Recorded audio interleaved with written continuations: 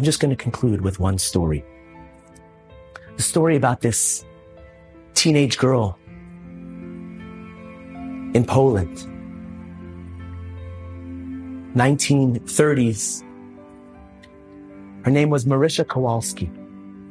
Marysia Kowalski, as a teenager, she left home and she began to work for a Polish family, a Christian family. And as she worked for them, she really became part of the family. She fit right in. She would go to church with them every Sunday. She was really part of the family, part of the community. The one thing this Polish family didn't know about Marysia Kowalski is that she wasn't Marysia Kowalski. She was really Hannah Yehudis Grunstein, a Jewish girl who had escaped the ghetto of Lodz. And she blended in with this family and got a job working for them as a nanny. And when the war ended, Hannah Yehudis, her entire family was killed out. She had nobody. She came to America as a young girl, and she had a choice. The choice that she had was, look, I have the papers. It says I'm Marysia Kowalski. I know how to talk and act like a Christian woman. I know all the prayers. I can continue to live safely like a Gentile, under the radar. Or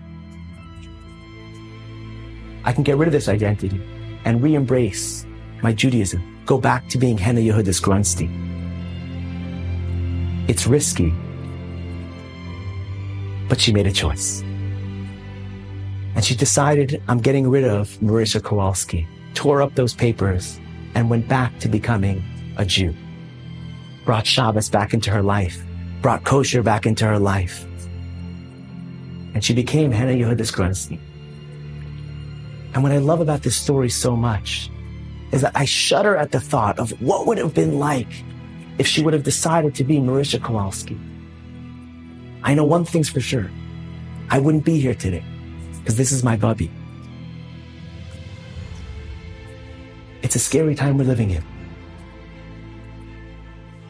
But the choice that we have to make is not to stay safe and hide, but to be proud Jews.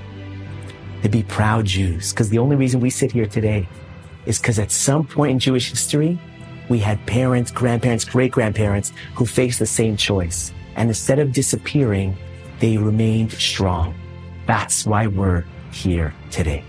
My blessing to us all is that we stay strong. We stay united. We reach out to those that's hard for us to reach out to. We bring the Jewish people together so that we have that divine protection. And we stay true and strong to our Judaism so that we together as individuals, as our families, as our communities, as a nation, are strong Jewish people. And that all of the things that have happened in the world and all the pain and suffering only bring us together with each other and with our Father in heaven.